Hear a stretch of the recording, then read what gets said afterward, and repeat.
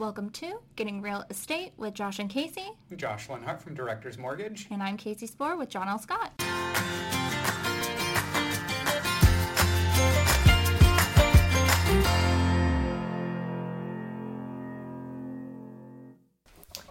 Welcome back, everybody. Hello. Hi. Holy cow, it's been a minute. I know, it has been a minute. You want to share with the viewers? Yeah, so we didn't have October, November episodes. Unfortunately, I feel like when I say this, it sounds uncaring, but it's not. Delivering a different line than what you're actually saying. Yes. Yeah. My sister passed away in October. That sounds way too happy. It's not a happy moment, but I actually just don't know how to say it without laughing because it's like a joke. But anyways, yeah. It's a good mechanism. It's yeah. You know, everybody deals with that stuff differently, and it's hard and horrible and understanding as to why we needed to take a little time. Yes, it's terrible. It is terrible. So we took a little bit of time off, but we are back with our last episode of 2023. Holy cow. What? And I'm so excited about the guest that we have here today. We have Kelcie Bell with Cascade Title, and she is here to answer the question that everybody wants to know. What the heck is escrow? Kelcie, welcome. We're so excited to have you. Thank you for having me. Yeah, it's funny because I remember when I got into the mortgage industry, I had no idea what it was, and I had been doing my job for like 6 months, and then I had a full tour of a title company where they took me through the entire process, and I left being like, I still don't know what they do or what this process like. It's a mystery. Yeah. People ask me, and I'm like, well, they're gonna make sure that your title is cloud free, and they're gonna do a lot of stuff behind the scenes. Yeah. That's really, it is a lot. Like the templated answer, like they're the third party vendor that helps assist with the closing, and they hold the money for the transaction, and that's where you do the signing for the final, the closing, and they make sure the title is owned so somebody's uncle can't come claim ownership rights to the property. Exactly. But give like a good, like more detailed, like what it is you really dive into when you help people buy a home. How do you do it? How do you do it? What do you do? Yeah. So once we get that sales contract, then that's when we really get to work. So that's where we submit in the order to the title officer, and the title officer on their end, they go through the whole chain of title on the property. So they're going to show all easements of record, any judgments that might pop up.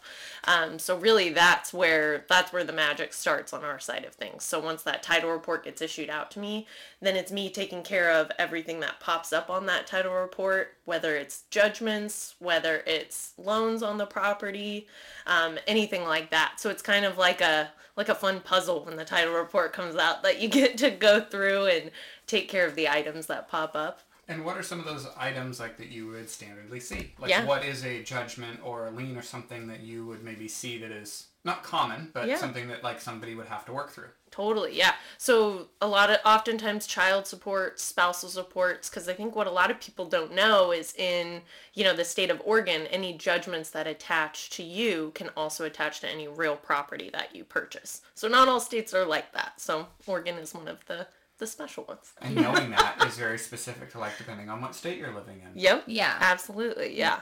And go ahead. No. Go ahead and finish that thought, and then I have a different question.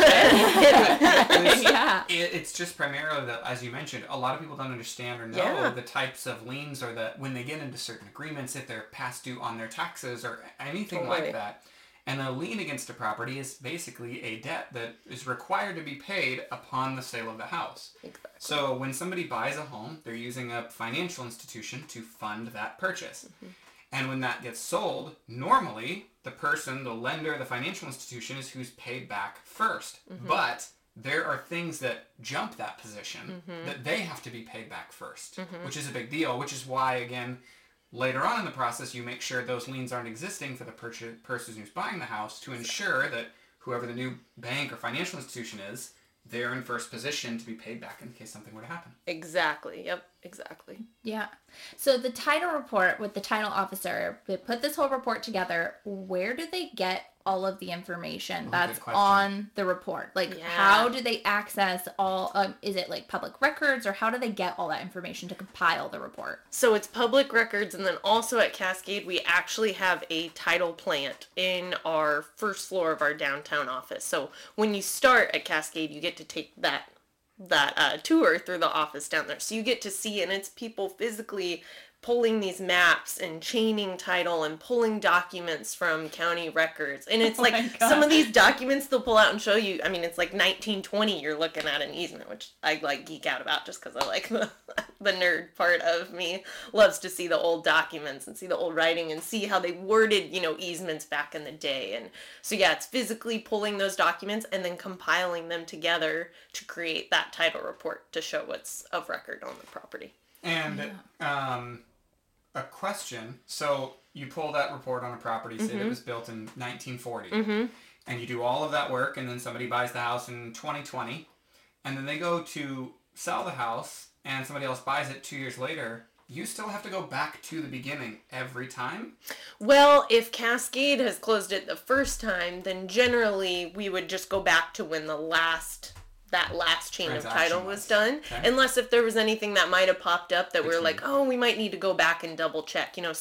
Something got adjusted in a subdivision or on a plat. They may want to go back further to see what additional documents could be in that chain. But the research that you do doesn't go into like some public record where if a different title company closes it, they have to go back to the beginning regardless. Back to 1940 or whatever when the house was built. Right.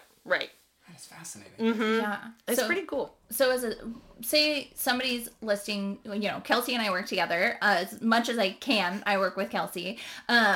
And when I have a listing, I always contact the title company, you guys, the marketing department, Cam's department. I don't know what his department, Cam's department, marketing department. They put together like the home book or whatever. And then when I say, hey, can I get a list? There's a thing called like a pre-listing kit or a list kit, like whatever. You're pulling some information from the county and putting it together so I have details about the property that I need for the listing. What do you, when I reach out to initiate that, what kind of work do you put in? Because like the hope is that I'm closing that with you when that's always my hope. It's not always the case. Sometimes you change, a buyer will choose a different title company, but what work goes into that?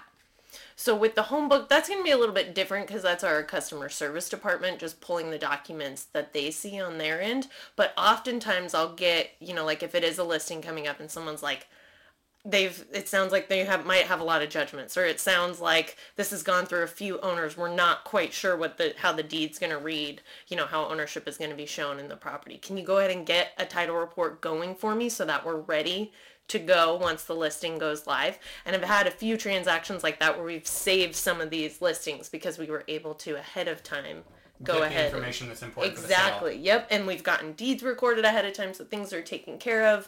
Interest cleared up. We had, an ex started a line of communication with her so that we were ready when that listing went live. Because then if you get a cash buyer that comes in or loan that's going to close, in 20 days or something, then we make sure we're ready to go so we don't hold up, on your guys' side of things. And correct me if I'm wrong, but there are a surprising amount of sellers that have no clue that there are liens on their property that they have to even deal with when they sell. Yeah. Yes. Oftentimes, I didn't even know that was a thing. Exactly. Yeah, like if they have a judgment, maybe for medical debt and it got sent to somewhere like Ray Klein or cash management or something like that, then they're like, oh my gosh, this was like debt from 2016. I didn't know that this would attach when I, sell. And then that's where we go into the, spiel of any judgments that attach to you are also going to attach to your real property. Right. And so that's where they're like, oh no, but the good news is that then we get to work on that puzzle piece of clearing those items that pop and getting to these items taken care of for the clients. So then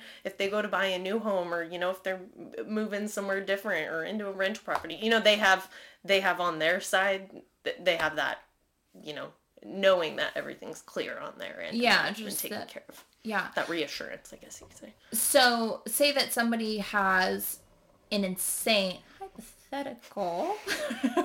Oh, not even without getting specific details. What's the craziest? Well, this is. I want to ask this really quick. So, say that you have somebody that has an immense amount of liens and judgments, where you're just like, oh, you're not walking away with anything, and you're actually not going to be able to even pay off all of your things. Right.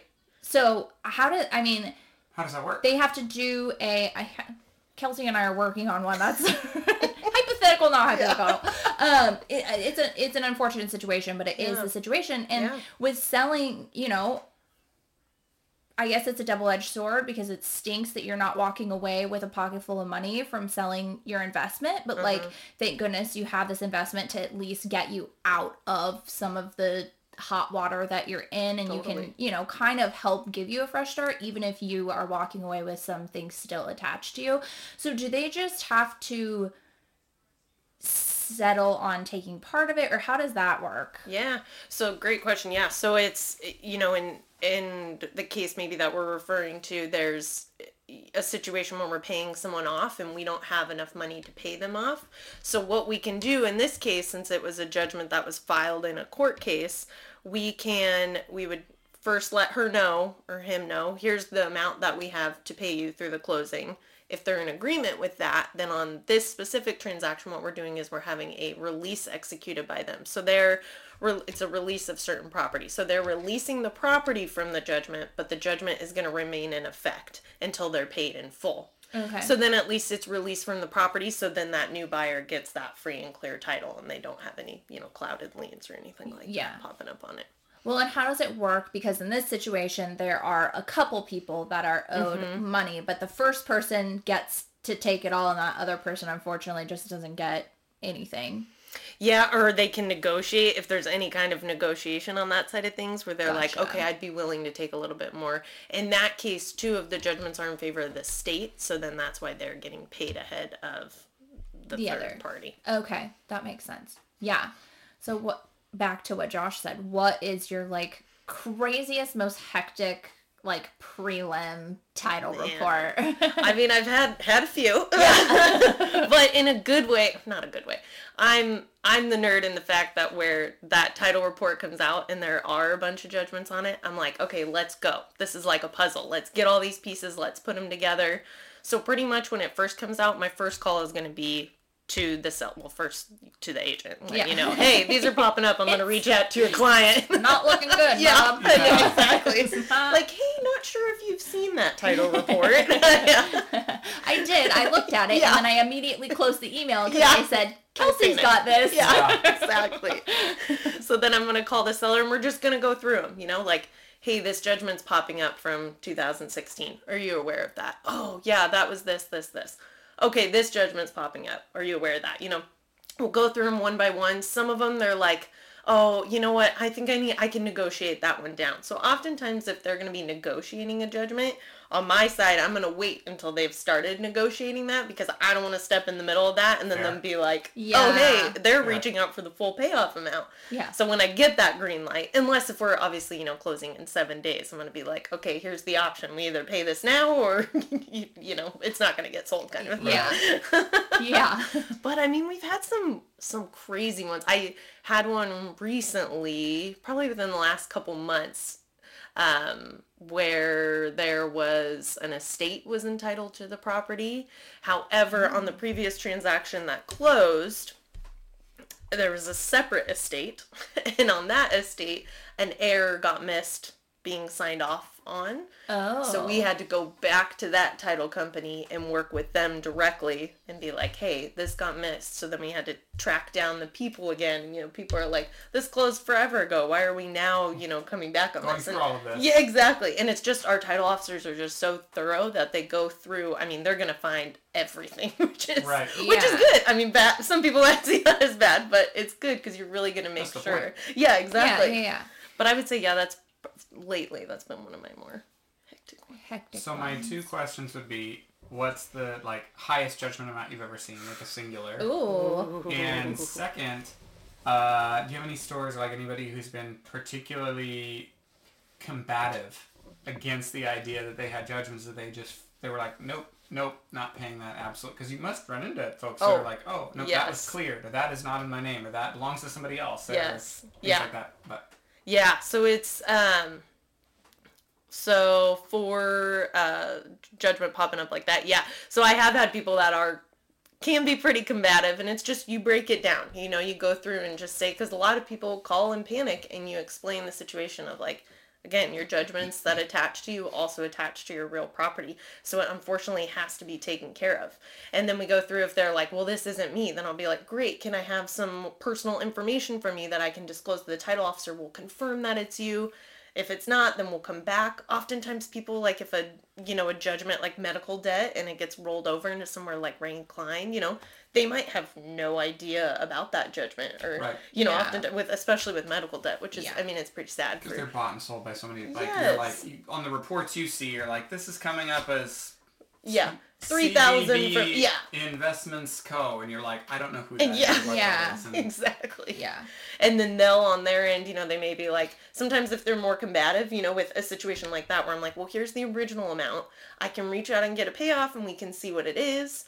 Or, I'm not sure if you want to try to negotiate it yourself. So sometimes people will be like, nope, I want to call and negotiate because I don't remember this. I don't recognize this, so oftentimes people do that are combative. I'll, give them that option if you want to try to negotiate it. If not, then we're going to have to pay it in full, through the closing with what's popping up right now. So de-escalation is the name of the game. Yes. Yeah. Talk them off the ledge. You talk them off the ledge. I feel like you would be good at talking people off the ledge. Yeah. I do it. I also love how you nerd out about, because I like the way that your face was just like, and there's this whole, and I was like, I just fell asleep talking about pulling documents, and she's so excited, which I freaking love that. What is back to his question, like, what is the largest single judgment have you seen? Man, I saw one for... I want to say it was $750,000, and it was an IRS, it was a tax lien. Yeah. That has been the biggest one. So I can't remember what they did. Yes, that is not who you want to owe. Like decades of not paying, or was this person like a multimillionaire that was like? I think it was decades of not paying. Oh my god! But I believe from memory, I think they ended up negotiating it down. So. I hope so. Oh my god. Yeah. That's not a fun conversation to have with people. Yeah, woof is right. That is not a fun conversation to have. And was that person like nauseous. Remotely aware? Or did they have like an inclination? Most of the time they are aware. They're like, oh yeah, I know about that. But I think they just think it's not going to attach. Again, people just have no idea. Take care of that separately. Yeah. You're like, oh, you owe the IRS $750,000, and you're selling this house for $350,000. Yeah, like this isn't gonna work. That math ain't math. Exactly. No.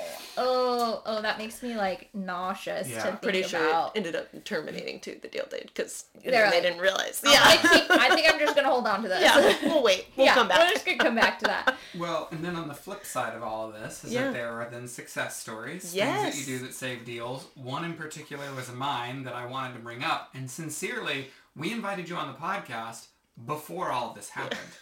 And funny enough, it was my loan officer partner, Bonnie, who reached out to you to save what was happening without any direction from me as to where to point it. So the long and short of it was we had a deal that had been going for about a month, and this was right during Thanksgiving just a couple weeks ago. Mm-hmm. And a competing title company, so the selling agent often is the one that chooses title company, so they had chosen this other company who got hacked. In like a big major way hacked. Not like our computer systems are down for a day. They're going to shut them down for like a week, right? Over 9 days. Yeah. Like in a whole ransom situation. Like pay us or we will release private information kind of hack. Right. Which again, note to anybody listening, this is why wire fraud and other things, why they're so specific about assets, where money's coming, double verifying these reasons you want to be protected. So they got hacked before Thanksgiving and they were like, oh, we're going to see how long this is going to take. And we thought it was going to be squared away. After Thanksgiving, it was still not squared away. And it was the 28th, and our close date was the 30th. And it was like, well, we can either hope they get it done before then, or we can change gears and swap title companies 2 days before we're supposed to close. You need an updated title report, you need an updated payoff. But needless to say, Bonnie, my loan officer partner, reached out to Kelcie, who again, I was like, I think we just need to fix this and change to somebody. And she took the initiative and reached out to you and was like, oh, I love working with Kelcie, and just shot the message over. And Kelcie and her team saved the day and got a deal closed in 2 days. I want to clap, but it will be too loud. Which is, clap. It's funny because when I started in this industry, I remember thinking to myself, and I just didn't know any better, that with title and escrow, I was like, why does it matter who I have a relationship with? They're all supposed to just be doing their jobs, right? Like if I call and make a request for something, then I should get that request fulfilled because it's just a part of their job. What you fail to realize is these types of relationships and how they come into play when the rubber meets the road sometimes. Yeah, That's true. And it's like, not always like this is not a common situation. It's not something that you want to take advantage of. But like the fact that then you can rely on somebody to close them, like those things are valuable and hyper important. We had a buyer, or my buyer, the reason it couldn't roll over in December is their cash to close would have increased like $1,800 that they did not have. Yeah. So they were like, we have to close this month. And you got it. Yes. Good I'm job, glad I got to be a Kelcie. part of that one too. So All parties fortunately were that was, fantastic. I think, a little bit more strict. Like they didn't have a lot of like judgments, liens, payoffs, and all Yes. that. But still, there's a lot of big success stories happening, like what you're Yeah. offering too. Yeah. I do like the success stories. Like, had one recently where she was super anxious the whole transaction, the buyer on the deal, super anxious, super nervous, was, really panicked the whole time. And we got to the end of the signing table and she's like, I feel like I'm going to puke. This is giving me anxiety. And I was like, well, we're going to go through it one document at a time. Ask me any questions. You'll have my card, and so we get through it. And at the end, she felt super comfortable towards the end. She asked me a ton of questions, responded back, let her know, like, I'm here, whatever you have. And she called the next day when we recorded and had said, like, thank you so much. We're in our house. And, like, I just appreciate you taking the time and actually walking me through everything, because it was their first house too. Yeah. So I'm like, you're super nervous, and those are my favorite people too. Same. First time home buyers, just because they're so excited. I mean, some of them are super nervous too, but most of them are so excited walking in, like, this is my first house, and they don't even realize what amazing adventure that they get to go on. So Well, and that again goes back to the relationship stuff. Yeah. It's like who you pick as a title company, like you're the last point of contact. totally. And if you are stout or rude or mean or short or, like anything that makes people not excited to buy a house, that's a lasting impression. Absolutely. So like you being that final and being so open and communicative and like informative on what they can expect. Yes. And making people feel comfortable at the finish line is invaluable. Yeah. It is invaluable. I had a deal that it was our one that we closed together, and it was a different type, the seller of the house insisted we use a specific person for a title. So, and I'm never going to lose a deal over a title company. That's never going to be an argument I always write in Cascade and I get countered back and I'm like, okay, I give up. Fine. That's fine. But the escrow officer who was on the transaction, I've worked with her before, she's really great, but she was going on vacation and she had to have somebody cover for her, and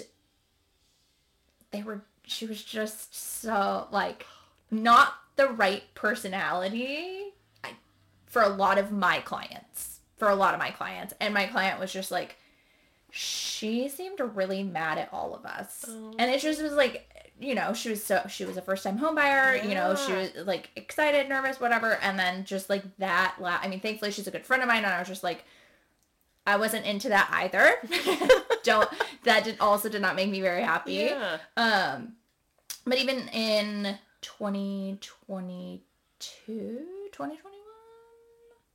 we closed one. I helped some clients with a purchase and a sale, and you did their sale closing, and they loved it. It was great. And then they had to sign with a different escrow officer, and they called me and they were like, hey, just some like constructive feedback.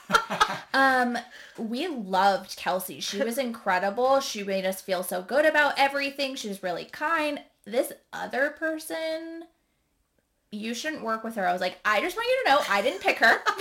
First of all, I picked Kelcie, but I was like, that is like good to know, because then I'm not going to work with that person in the future if I have clients being like, she made me feel really uncomfortable and she made me feel dumb at asking a little question, and like, in the verbiage, I mean, on the documents, it's like Greek. I mean, people don't know, when they come in, they don't know what this document means, like you have to break it down to them, and you don't want to do it in a scary way to where they're like, I don't ever want to buy a house I don't want to sign.